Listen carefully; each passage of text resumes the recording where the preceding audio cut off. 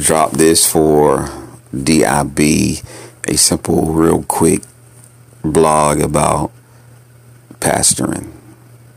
And to me, it's very important because it is one of the most important jobs in the world. Pastoring is the way that God takes care of people in a holistic way, in the sense that it's one of the ways that God puts people in your life that speak to you on every level, whether it be spiritual, whether it be physical, whether it be mental, whether it be financial, marital, child rearing, parenting. Like, for instance, therapists, psychologists, medical doctors, they speak to you along certain lanes. And those are the lanes that they're supposed to be in.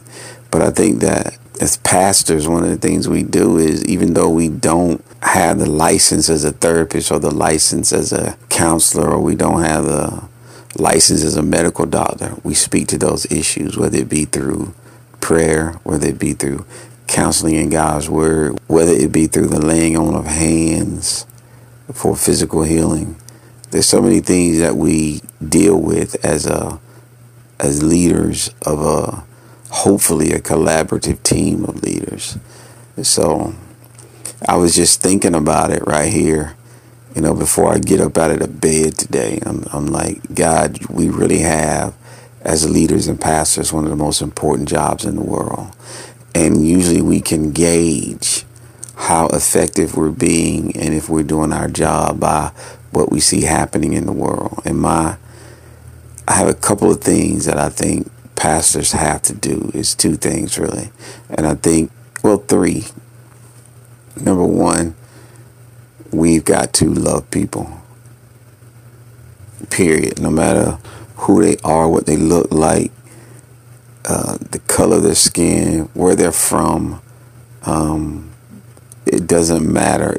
We have to love people, whether they are gay, straight, whatever it is, whoever they are, whoever they're manifesting themselves to be.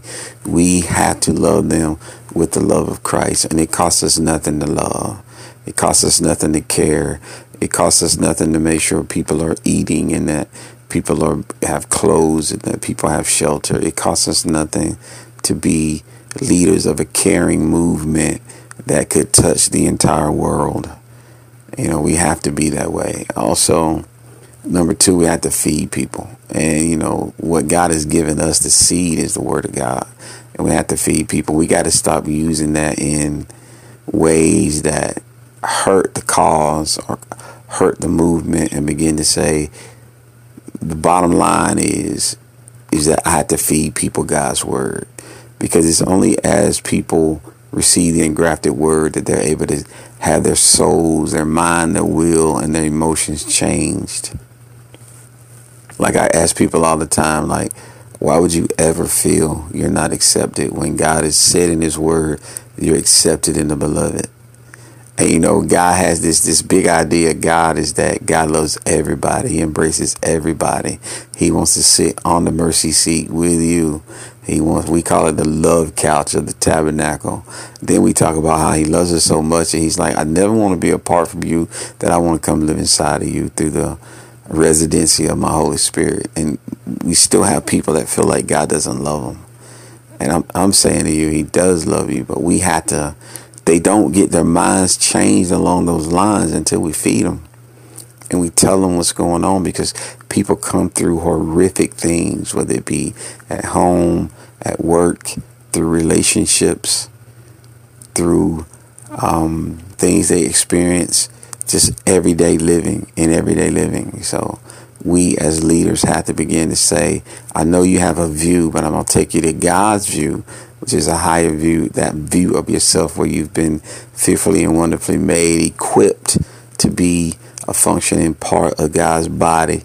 And if you'll just let it happen, your life can be beautiful. You can have beauty for ashes. But they don't get that type of mind regeneration or that type of mind cleansing, or, in a sense, brainwashing, without someone coming in and equipping them in the word. And then lastly, pastors and leaders, we have to defend. We have to be defenders of the flock, protectors of the flock, protectors of people. We got to love them.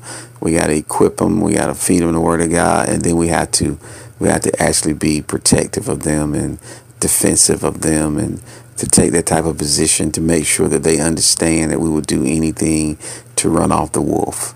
And so I was thinking about it today, and I just wanted to drop that. If you got a friend that's a pastor, or you are a pastor, or you know pastors around the world, send them this and let them know that, one, we're rooting for them. Like, if I could, I'd give them all a standing ovation, and just to let them know that what they do on a daily basis is so important to the mental health and the spiritual health and salvation of the globe.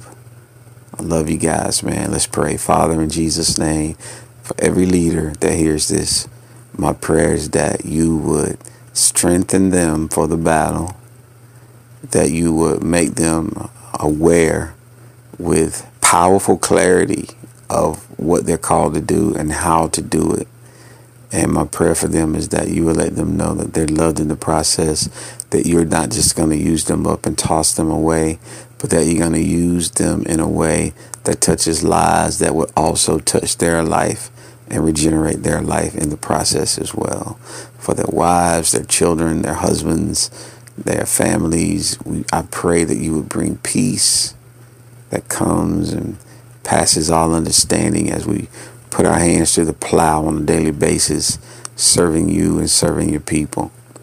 This is one of the greatest jobs, and at the same time, Father, it's one of the toughest jobs, because you call us to this selflessness that if we don't handle it right, it's a burden. And just help us to do what it is you've equipped and anointed us to do. In Jesus' name, we love you more than anything.